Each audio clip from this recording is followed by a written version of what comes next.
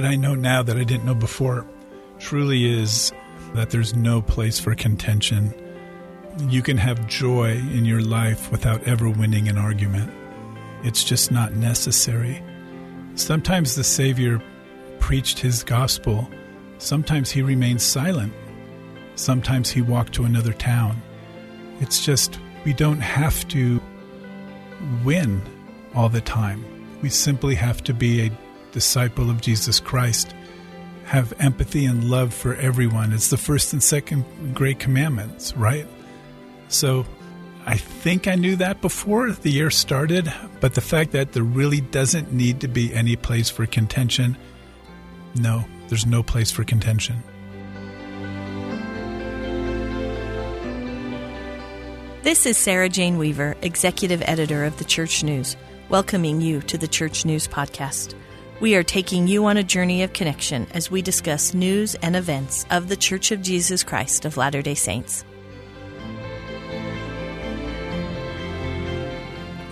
"2023 has been a remarkable year for the Church of Jesus Christ of Latter-day Saints, as church members saw a hastening of the Lord's work in temple announcements and construction, missionary milestones, and significant anniversaries and accomplishments in church history. This episode of the Church News Podcast features Doug Wilks, Deseret News Executive Editor, and Hal Boyd, Deseret News Editor and Executive Editor of Deseret Magazine. We will discuss the news of the church and how it intersects with national, local, and government news in 2023. Thanks, both of you, for joining the Church News Podcast. It's good to be with you, Sarah. Thanks for having us. Well, I'm excited to talk about 2023. It was a significant year. We actually started 2023 as Latter-day Saints with the 5-year anniversary of President Russell M. Nelson's service as prophet of the church. This year was significant for him in other ways. He turned 99, and we now have the oldest first presidency in church history. I think this is an interesting time to discuss the benefits of aging church leadership, especially when many in the United States are questioning the age and the capability of U.S. President Joe Biden and whether he should run for a second term. Well, I think it's a fascinating topic. First of all, age isn't really the issue. It's competency, right? No matter what you're doing, whether it's here at the Deseret News as one who's got a few years under his belt, or if you're just starting out. For President Nelson, I mean, he started out the year with his New Year's Day posting on fishing lines, and he talked about these 3 principles of patience, persistence, and prayer.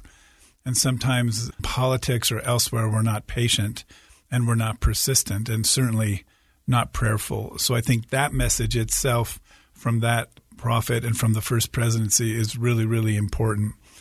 But age is a topic. It's a national conversation, and it's something that will certainly become relevant in the coming year as they seek a new president in the nation.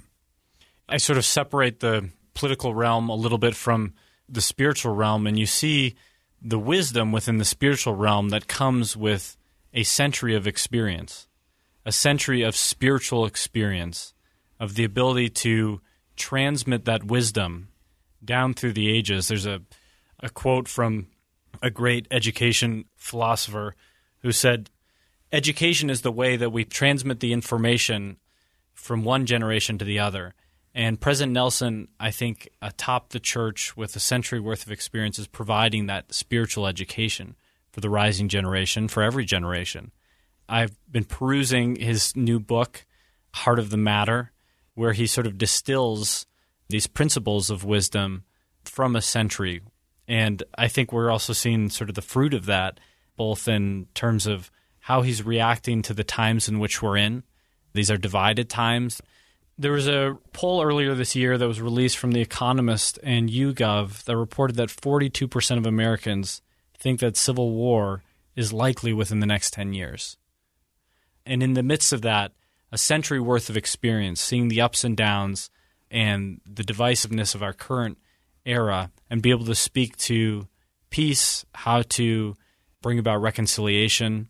And I think you're seeing that in a variety of ways that President Nelson throughout his ministry is trying to achieve that, whether it's in the way we approach political questions, the way we approach demographic differences, whether it's race or religious interfaith dialogue. And so I think those 99 years, that 100th year that he's in, is truly inspired for these times. Well, and I love that we have a prophet in his 100th year. It actually reminds me of a quote from President Gordon B. Hinckley in 1996 when he was on 60 Minutes.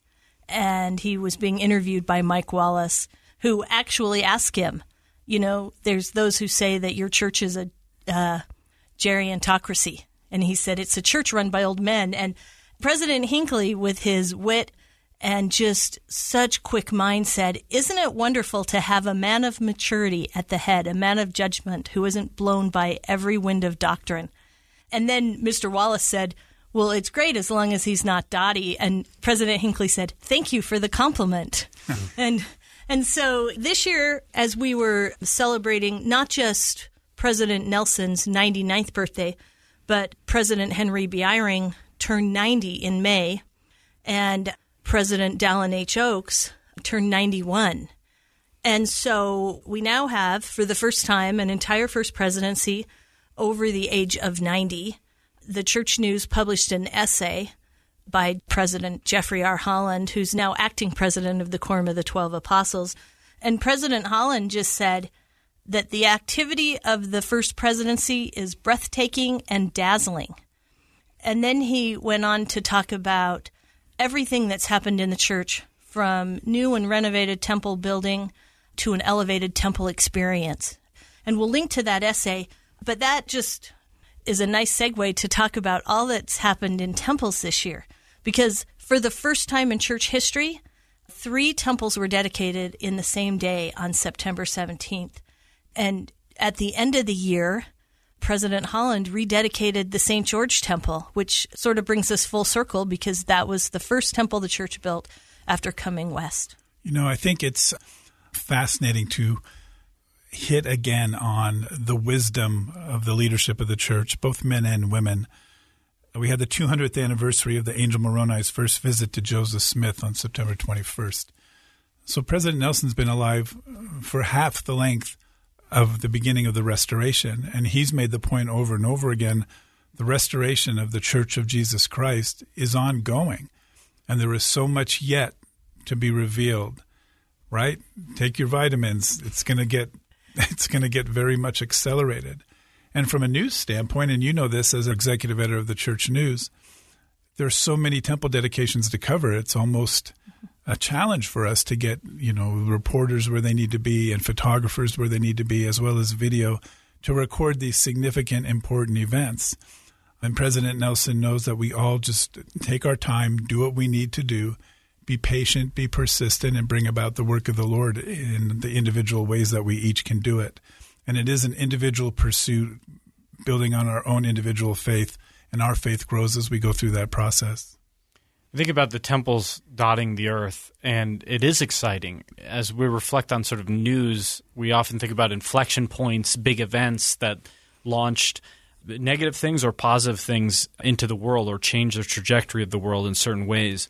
And really temples for individuals who are building the relationships with God and are making eternal covenants with God, the most newsworthy thing for them is an experience in the temple or a temple coming to them, because it represents that inflection point or that trajectory, an eternal trajectory in their lives. And so I think it's so exciting. And I know, Sarah, you've shared kind of the quote that every single temple is significant. Every single temple deserves coverage because of the magnitude of those sort of eternal inflection points that occur in church members' lives as they enter the temple and make those eternal covenants. And to see them becoming closer and closer to members all across the globe is quite exciting and exhilarating and, vitamin-worthy. The St. George Temple, and I think we each got to go see that temple. I wasn't at the dedication, but to see President Holland be able to dedicate a temple so meaningful to him and to call upon just the memory and sacrifice of the pioneers, it's really a remarkable thing, as well as the temples that have gone around the world. In the stake I'm in, we have 2 young missionaries who are in the Bangkok mission. And to see a temple in Bangkok and to hear from them in their letters. In fact, one of them who's in your ward, Hal. but just to see the work going forward, just one person at a time. And we have many faith leaders come into the Deseret News who are also being hosted in town by various people, sometimes the church. And they want to know what they can do to bring this truth and light to them around the world. And my understanding is that some have come and said, how do we have a temple in our country? How do we get a temple in our city or town? Because they know the light that it brings and the beauty that exists. Yeah, and this year I had the opportunity to go to McAllen, Texas for the temple dedication. Now, I had never been to McAllen. I had actually never looked up McAllen on a map before I realized that we were going to dedicate a temple in McAllen. And yet that felt like such a significant, sacred, tender experience. We were just miles from the U.S.-Mexico border. The people that were served by that temple were so grateful. I also had the opportunity to cover a temple dedication in Okinawa, Japan. And this was also a significant moment in church history. This is a place where the United States and Japan had fought very significant battles at the end of World War II, where a lot of lives were lost. And now we have this very, very beautiful symbol of peace in that land. Those two temples, as well as the others, bring the total number of temples in the church now that have been dedicated, announced, or under construction to 335. And something that's really remarkable about that is President Nelson has announced 153 of those. So when we talk about him, and it was at a temple dedication in Concepcion, Chile, where he actually said, look, the restoration is just now unfolding. And he said, buckle your seatbelts, eat your vitamin pills. It's going to be exciting. We're seeing that excitement. He called the Rome temple dedication a hinge point in the history of the church, because he felt all that was going to come next, and we're just starting to see that. Well, I think he also talked about becoming peacemakers. So you referenced World War II. That's, his wisdom. He understands those conflicts. He was alive and very aware. And in fact, he served in the military. So those places where you bring the peace of God and the message of the Savior to Okinawa or to other parts of the world where there might be unrest. Certainly there's a temple functioning in Ukraine, and the members go there. They want that refuge. They want the peace. They have faith in God, and you see it tested in times of distress.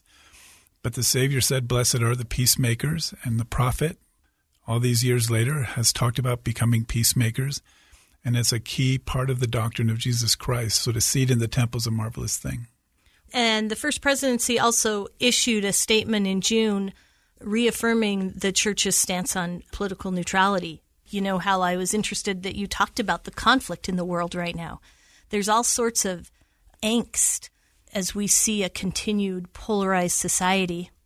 And in an earlier podcast, Judge Thomas Griffith talked about how church members are so well suited to be peacemakers because we worship with people that we may not get to choose, that we may not know, that we might be different from, that we might have political views from. And in the process of worshiping together, we also have the opportunity to serve together, and then we learn how much we can love and enjoy being with each other. Is this something you've seen as we hope to build a United States that's less polarized? I think any group that's going to unify has to find a common thread, a common basis of understanding. And within the Church of Jesus Christ of Latter-day Saints, that most fundamentally goes to that we are children of a loving Heavenly Father, that we have divine potential, that we can become, through Jesus Christ, we can become and return to our heavenly home.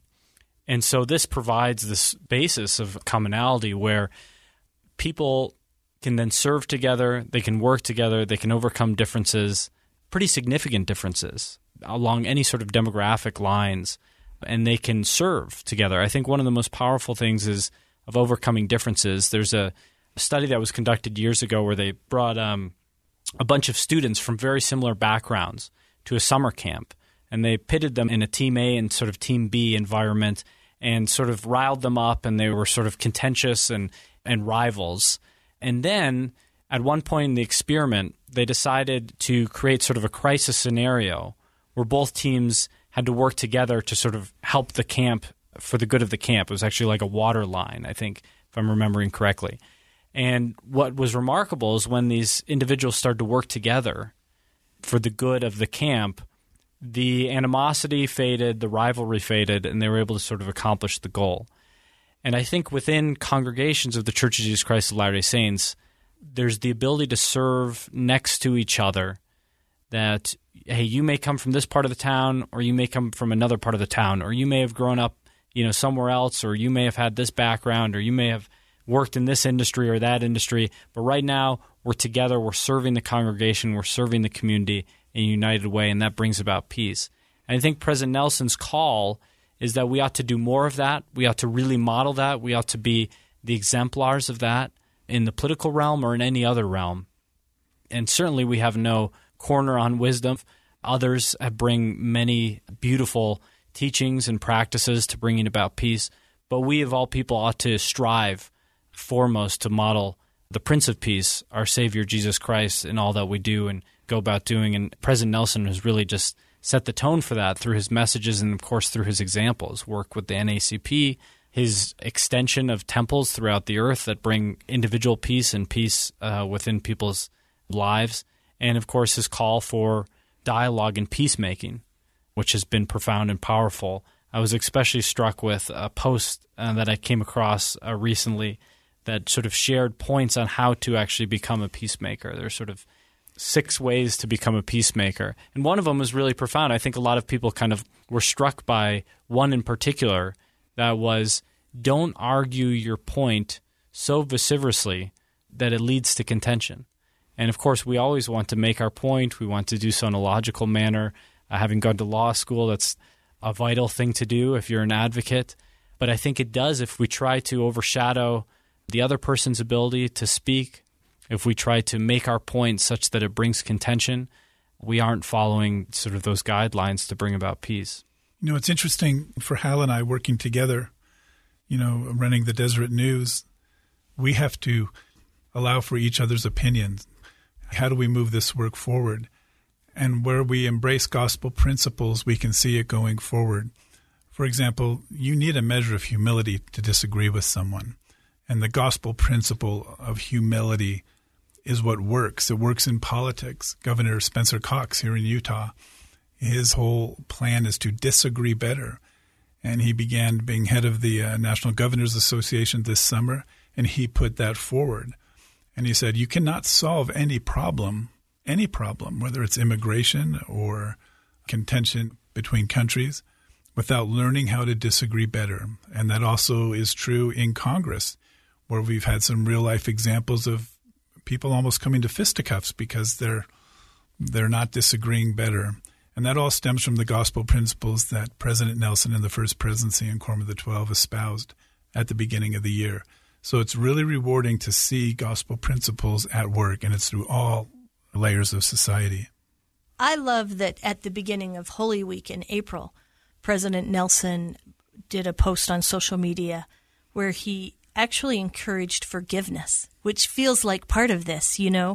Sometimes when we disagree, there has to be something to remove this angst. And sometimes it's not just disagreement. Things happen in life and people need repentance and forgiveness.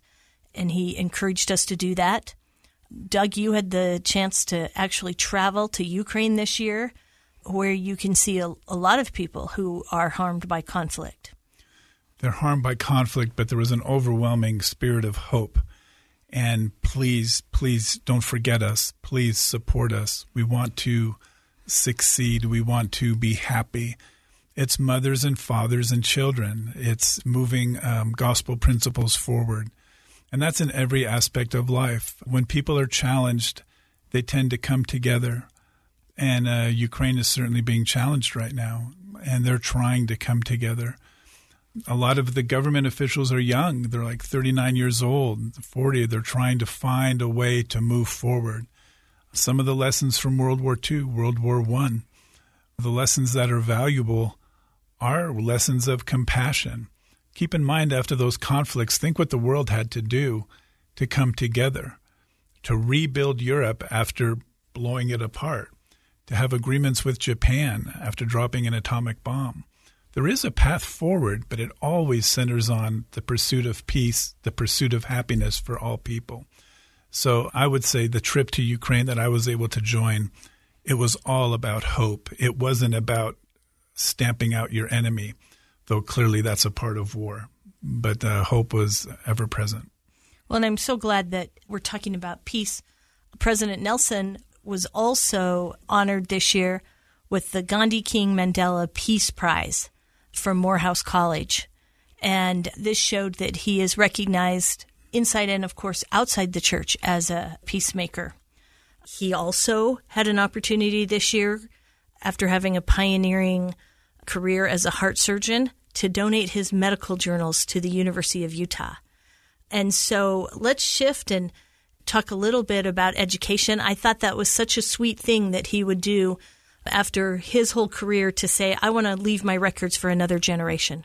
Well, we talk about sort of, peace in the sort of secular world and the political world, but there's also sort of a peace that President Nelson embodies with regard to science, faith, and reason, and this blending of really embracing truth wherever it be found, but certainly within the medical realm. Dr. Nelson, but also President Nelson, has shown a path forward for, I think, those who seek to understand and pursue scientific truth, including in the medical field. And there was an article in BYU Studies a few years back by a fellow named Austin Robinson, who was a medical student and was doing a residency at Yale, and he wrote about the breakthrough of what occurred when President Nelson was operating on a stake patriarch's heart, and he figured out a solution in the moment, as he described it, a revelatory experience of seeing how to perform a surgery that had never been performed before. And so it's a remarkable thing from a scientific standpoint to donate all of these records to the university, but at the same time, there's spiritual stories in many of those records. And so I think it's a great example of the harmony that can occur when someone is open to truth, whether it be scientific or religious, and sees that all of this knowledge, all of this truth and light ultimately derives from God and is received through a loving Heavenly Father who wishes to bestow that wisdom. And so I think it's a significant donation, certainly just from a medical standpoint and a scientific standpoint, but also a spiritual one. There are spiritual stories embedded in those medical records. There's another really significant piece to that, which is he is a living example of someone who learns a lesson and embraces a lesson. Hal referenced Heart of the Matter, but some of his other writings and works he has repeatedly spoken of, as you said, how being in the moment, seeing the right, correct way to correct something, and then he doesn't deviate from that path. Once learned, he says, do it the exact same way, and it will never fail. He speaks of that in terms of the principles of flight. And Elder Uchtdorf, of course, talks about flight often. But those principles are the same, or as they say, we would never get on an airplane. So there's a lesson in the gospel. And in fact, Sarah, you and I have talked about this. You learn a lesson and you can put off a sin or a challenge, and then you can tell yourself, be done with it, right? Just be done with it and move on to the next thing. And he has spent his lifetime putting off anything that was negative and embracing the light. And it's carried him all the way through for these 99 years. It's hard to imagine a better human being, quite frankly. We don't deify the prophet of God because he is a servant, clearly a servant. And he labored anonymously year after year after year doing these remarkable things. But I'm so grateful that he's the example to do that, because it allows us, who among us can complain about anything when someone is working so hard on behalf of the Lord in his 100th year? And I had the opportunity to interview him before his 95th birthday. And I remember so clearly he said, I don't really spend much time looking back. He is a forward-thinking leader. And he said, I did the best in every period of my life, and then I look forward. And that interview took place in Brasilia, Brazil. And just a few days earlier, he'd been in Uruguay, and a little boy had asked him, well, don't you feel bad that you had to walk away from your medical career to do what you're doing now? And President Nelson said, I walked through the door and closed it behind me. He is a forward-thinking, looking forward to the next opportunity. And we think about the impact he's had on young adults, and it's been remarkable. I have 3 children. They're all college age, and they look forward to hearing and reading everything he writes or posts or every talk he gives. We started 2023 with a remarkable address from President Holland and his late wife, Sister Patricia Holland, in St. George. They were offering a worldwide devotional to young adults, and they asked all of them to look to a future filled with hope. And so I want to talk about these young people who are now actually going on missions in numbers that we have not seen before. At a time when society talks about young people not wanting to be religious or walking away from religion, that is not the trend that we're seeing in the Church of Jesus Christ of Latter-day Saints. The church announced 36 new missions to open in 2024 to accommodate the rising number of missionaries this year. And right now we have more than 72,000 missionaries. So as of July 2024, we'll have 450 missions, and that's the highest number in church history. Yeah, I just experienced in my own family. I have a nephew who just left, and then I've got a niece who's on their way and putting in her papers. And it's fun to see. I referenced some research that was done by a BYU professor named Justin Dyer, looking at essentially surveys of individuals who are in their senior year in high school in different generations. So it goes back to even sort of the 1960s and the 80s and today. And what was surprising, you do see a diminishment of how important religion is to these individuals over time. But when you isolate Latter-day Saints in this survey data, what you find is today there's actually more self-professed faith, or their religion, their faith is more important to them today than it was in prior generations. So if you look at these high school seniors in these different generations today, you actually see that they'll say that their faith, their belief in God is more important to them. And so this is quite significant because, yeah, the trend lines are pretty dramatic in the other direction in many, many traditions and faith writ large. And so this brings hope. It's certainly always a challenge to discipleship in following the path of Jesus Christ has never been an easy thing. It has never been an easy road. It certainly was not for our Lord and Savior. But it is heartening to see that despite maybe secular headwinds in society or other challenges, whether they be political or unrest that we've talked about, that you see young people today embracing that challenge and walking the path, following the Savior's example and committing to go serve the Lord for a period of their young lives and proselytize and serve in various capacities, but also just being able to stand as a light in the midst of times that may seem increasingly dark. Sometimes you'll hear a narrative that young people are leaving the church or they're leaving the church in droves, and it's just not true. It's not true at all. Clearly, society is secular. But with every generation, the generation of people are seeking something. And when you can touch the light, you embrace the light. I mean, you go back to, the 1800s and people are trying to carve out an existence in a new country or going west. Or you go to the 1960s and you have, the emergence of a counterculture, or in the 70s, a bohemian culture, or people are seeking. And sometimes that becomes so loud of conflicting messages that you can't find the truth. So one of the things that we really want to do at the Deseret News and Deseret Magazine is to put forth truth. One of the differences between the Deseret News and every other media company is we profess to know the source of the truth, and that is Jesus Christ. And when I stand up before a crowd of journalists, you don't hear that very often. Luckily, I'm old enough in my career that I feel very comfortable stating that because it's an amazing advantage. It is not a disadvantage. What we are trying to bring to the world are time-tested, gospel-centered principles about truth, humility, kindness, empathy. You cannot be a great journalist without empathy for those you are covering. And that's why it's so exciting to work with you, Sarah, and to work with Hal, and to try and do just a little better today than we did yesterday, and a little better the day after tomorrow than we will do tomorrow. So that's the quest. And as we think about missionary work, In June of this year, at the Seminar for New Mission Leaders, the church announced the second edition of Preach My Gospel. And the focus of this edition is on discipleship. It reflects a great trust that church has in young people proclaiming this message that we're talking about, and in their ability to do it in their own words and in their own way and with their own testimonies. And, we've also had a year where the church has proclaimed over and over again the importance of our ability to share the gospel across the globe. And so President Camille Johnson participated on a panel with global faith leaders at the Notre Dame Religious Liberty Summit.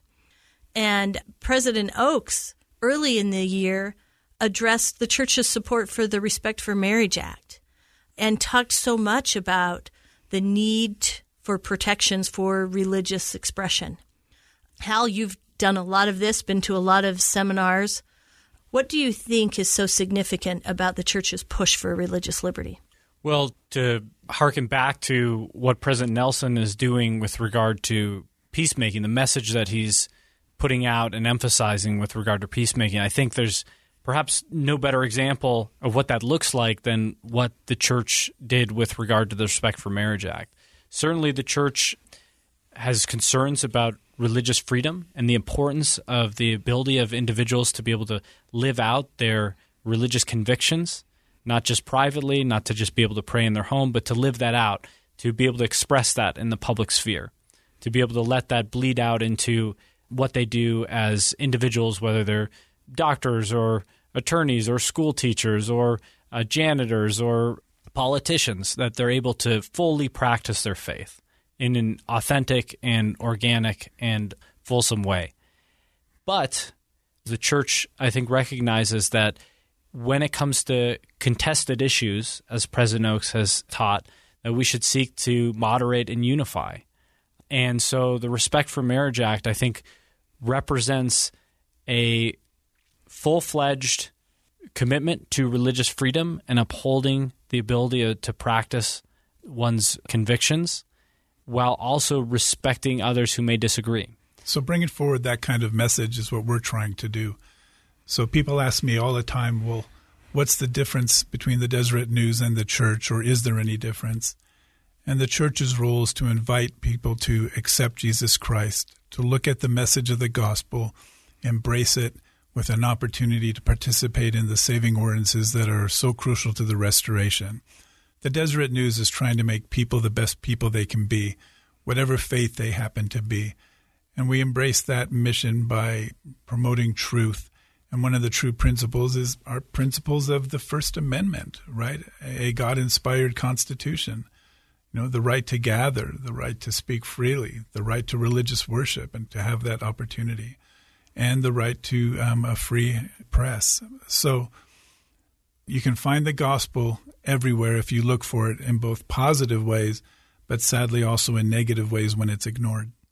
Well, and I want to shift a little and talk about things that happened this year that were hard for all of us. And it's because we saw the gospel reflected in the lives of some very, very remarkable people who we had to say goodbye to. In January, Sister Mary Crandall Hales, the wife of the late Elder Robert D. Hales, passed away. In July, Sister Patricia Terry Holland died. And in October, Sister Kathleen Johnson Eyring, the wife of President Henry B. Eyring, died. We also lost President M. Russell Ballard, who was someone that had touched all of our lives so deeply. Do each of you have a memory of President Ballard, or you want to share? Yeah, I mean, this is it's Christmas time, and I remember this is probably going back a few years, but I took my son to go see Elf in the Echo Theater, downtown Salt Lake City, and we're just, getting prepared to enjoy the show and kind of getting into our seats, and it's a sweet memory that just sticks out is President Ballard was in the front of the theater, and his wife at the time wasn't able to sort of fully walk. She was in a wheelchair, and just watching him, no one was really paying attention, just care for his wife, push her all the way to the front, then down the aisle to the seat, help her get out of the wheelchair, help her into the seat, No one was noticing. There was no fanfare. And we were just seeing this sweet relationship and this devoted disciple of Jesus Christ caring for his beloved wife in their later years and taking in a nice musical with Buddy the Elf. I've got memories of all of them in one capacity or another. Let me just hit a couple. One with President Ballard, I was at a church meeting and we were told to be there 30 minutes early. And we tried to be obedient, and most were obedient, sitting down there. He came in 20 minutes early. He looked around and said, well, are we all here? And people said, yeah, I think so. I said, okay, let's get started. So you know when you're going to meet with those brethren whose time is so precious, you better be on time, and you're going to start 20 minutes early. That was my President Ballard memory. With Sister Mary Crandall Hales, Brother Hales grew up on Long Island. It's well known that he was a really great baseball player and a business executive. And I think about that. My family was from Long Island, and my mother and father knew him and kind of grew up with him. The church was still kind of in its infancy back then in the, late 40s, early 50s, when they were back there and he was coming of age. And his constant service, even as he rose through the ranks, becoming an executive, the head of a company in Europe, just over and over and over again. And then when he was called, I remember he said in a leadership meeting once, turning to his wife and said, well, are you ready to spend the rest of your life in Salt Lake City? And he and his wife picked up and they came and they served, and he was in ill health for a while. And finally, Sister Patricia Holland, my Sister Holland memory was when I was working for the Daily Universe as just a cub reporter in college trying to do a story. Elder Holland became the president of BYU, and Sister Holland was there. And that's back when the president's house was on campus, if you remember that. And so I went over there and I interviewed her about coming to the school and, what it meant for her to be there. And I remember looking at that article years later, going, boy, I hope no one ever reads that article, because I wasn't a very experienced reporter. But it was lovely to sit down in a sunroom with her at that point. And what would that have been, 45 years ago, having that conversation. And that's a cherished memory for me. I love the story of Sister Hales, where you're speaking about the business career of Elder Hales and how he sort of rose up in the ranks and was the CEO of Gillette. And at one point, I think he wanted to sort of demonstrate his ability to provide and suggested purchasing this beautiful coat for Sister Hales. And it was either a birthday present or a Christmas present. Yeah. And she said, we can't afford that. Now, I would venture to guess they maybe could have afforded that given his position, but her just humility and frugality and ability to think about what is most important, to sort of resist the maybe temptation of material accoutrements, to think about the higher things in life. And so that's what I always remember with Sister Hales. And then Sister Holland, I wrote a little piece about her and some of the memories I have of her, but one I didn't include that I thought was particularly funny was it was actually after I wrote the piece with my wife, who we got to know her a little bit, and someone came up to my wife after, who was in Sister Holland's ward, and remembered giving a talk, or actually it was a Relief Society lesson, which she was talking about the pioneers and how she felt just so sad that, her small problems paled in comparison to the pioneers, and how it was a real tragedy that she would complain about these small things in life when the pioneers had to go through so much and so many trials and so many difficulties. And so she said, here I am, just creating a green smoothie in the morning and having this nutritious, life and being in this warm house. And what can I do to really live up to the legacy of the pioneers? And Sister Holland raised her hand and said to this sister, and said, you're right, the pioneers did so much, but one thing you have to remember is they didn't have to eat green smoothies. and it captured, I think, the spirit of how she was able to, help people feel that what they were contributing was important and mattered, and that we have our own difficulties and trials, and we ought to reflect on those, while still honoring, of course, the incredible legacy of the pioneers, even though they didn't have to eat green smoothies. Well, they all had different lives, very different lives. But what did they have in common? Each in their own way, they consecrated their lives. They did what they could for their families. They did what they could for each other. And then they said, okay, Lord, what would you like me to do?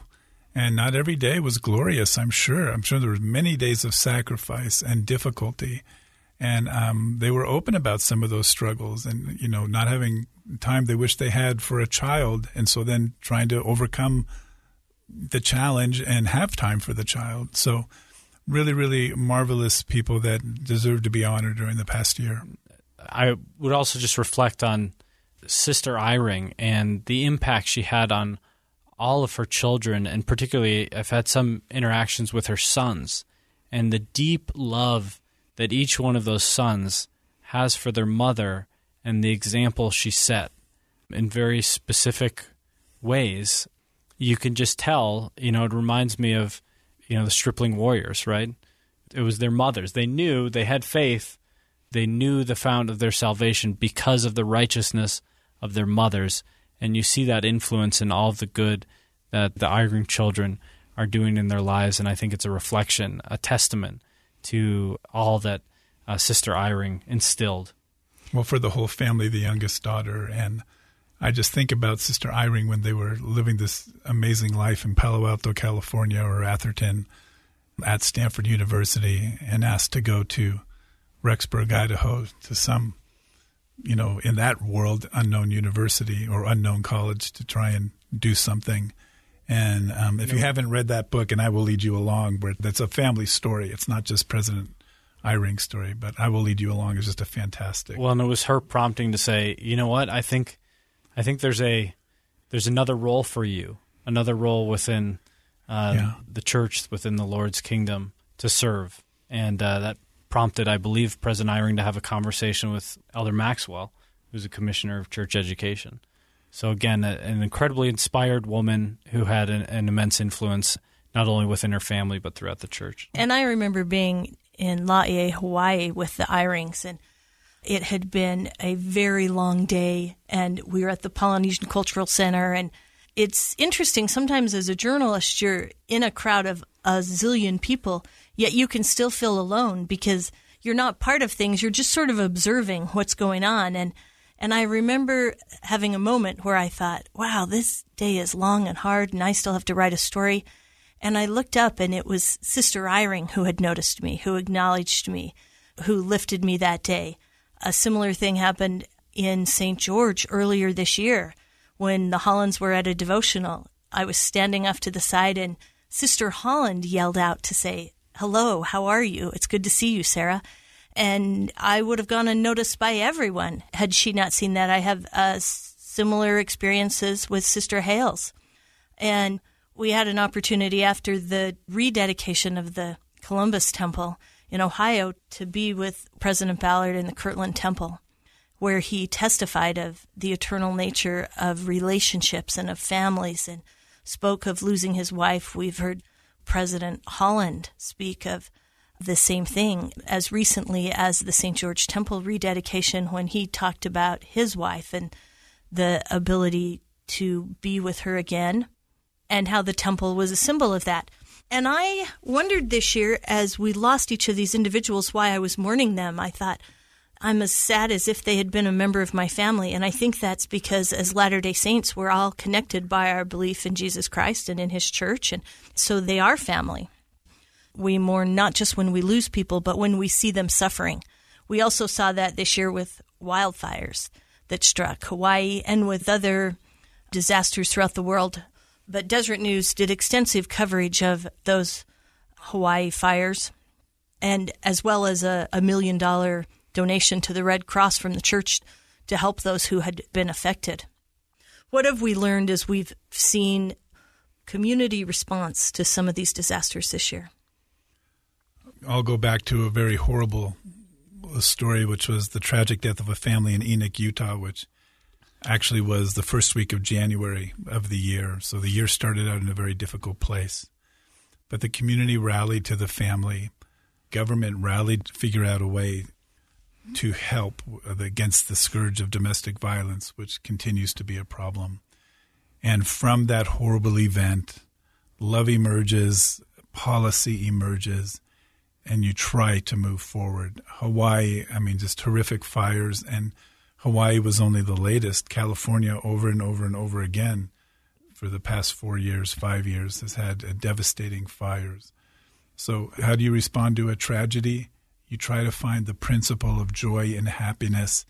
And at this time of year, it's the angel coming to the shepherds. Fear not, I bring you good tidings of great joy. And it's like, fear not, you will get through this. This is the meaning of life, to have difficulty, but you will overcome it. So we think about resiliency, and we think about, from our standpoint in media, what can we publish to not only give the news, but to give the solution and help people find a way to cope.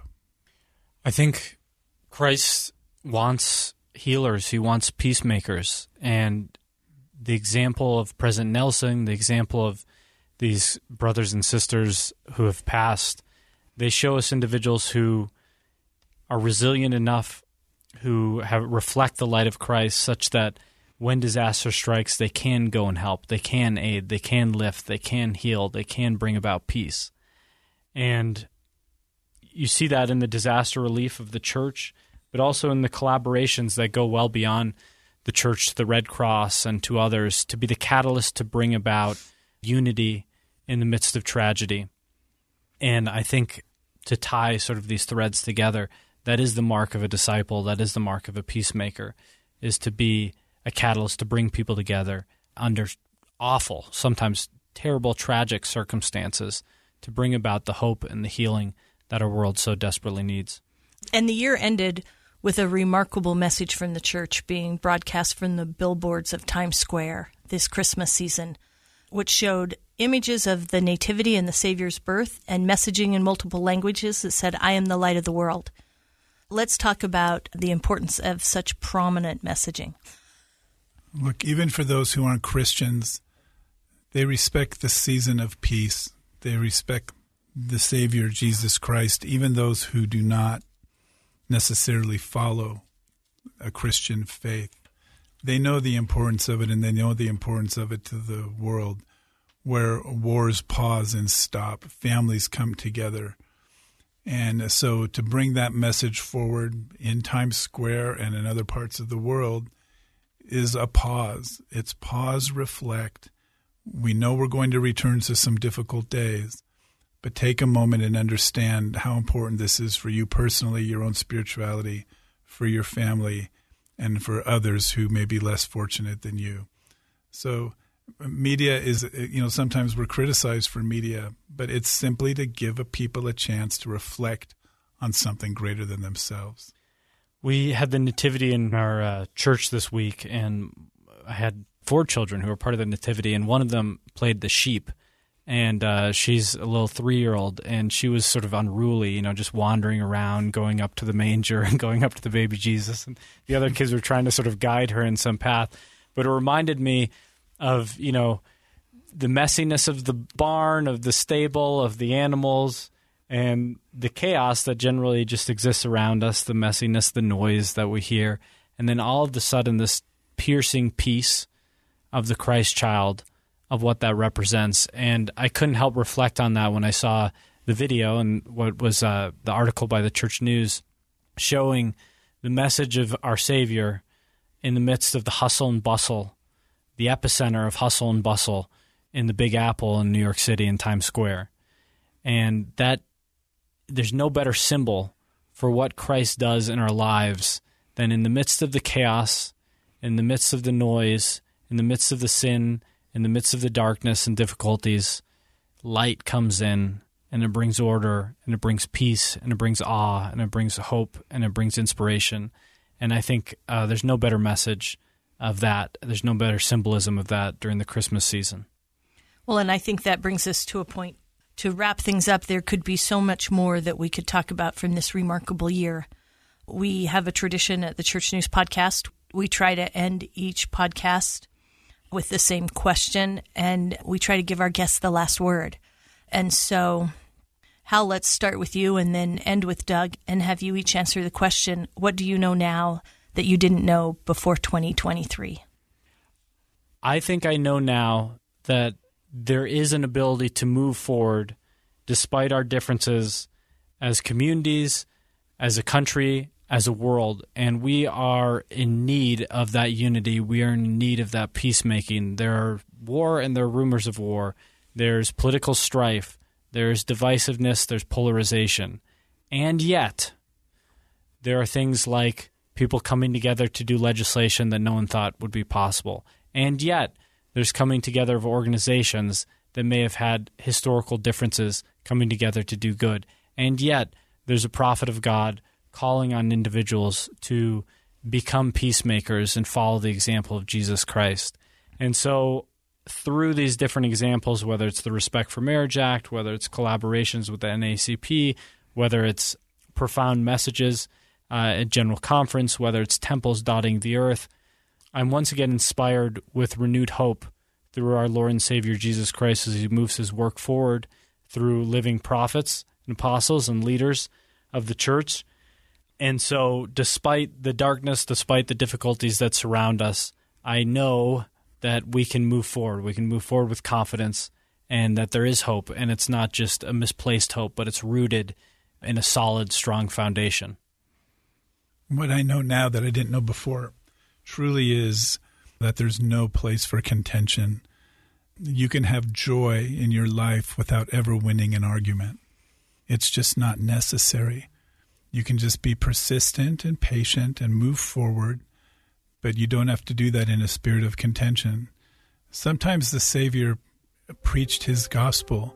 Sometimes he remained silent. Sometimes he led by example. Sometimes he walked to another town. It's just we don't have to win all the time. We simply have to be a disciple of Jesus Christ.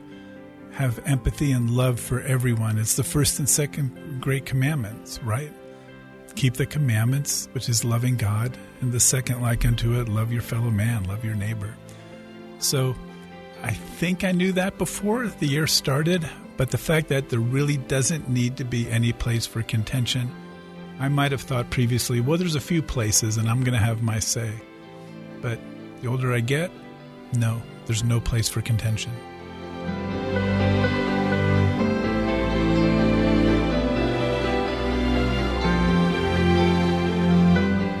You have been listening to the Church News Podcast. I'm your host, Church News Executive Editor Sarah Jane Weaver.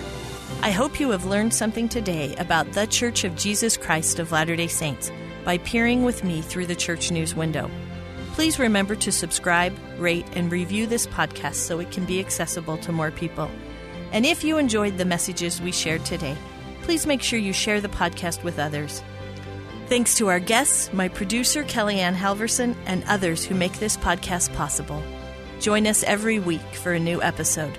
Find us on your favorite podcasting channels or with other news and updates on the church on thechurchnews.com.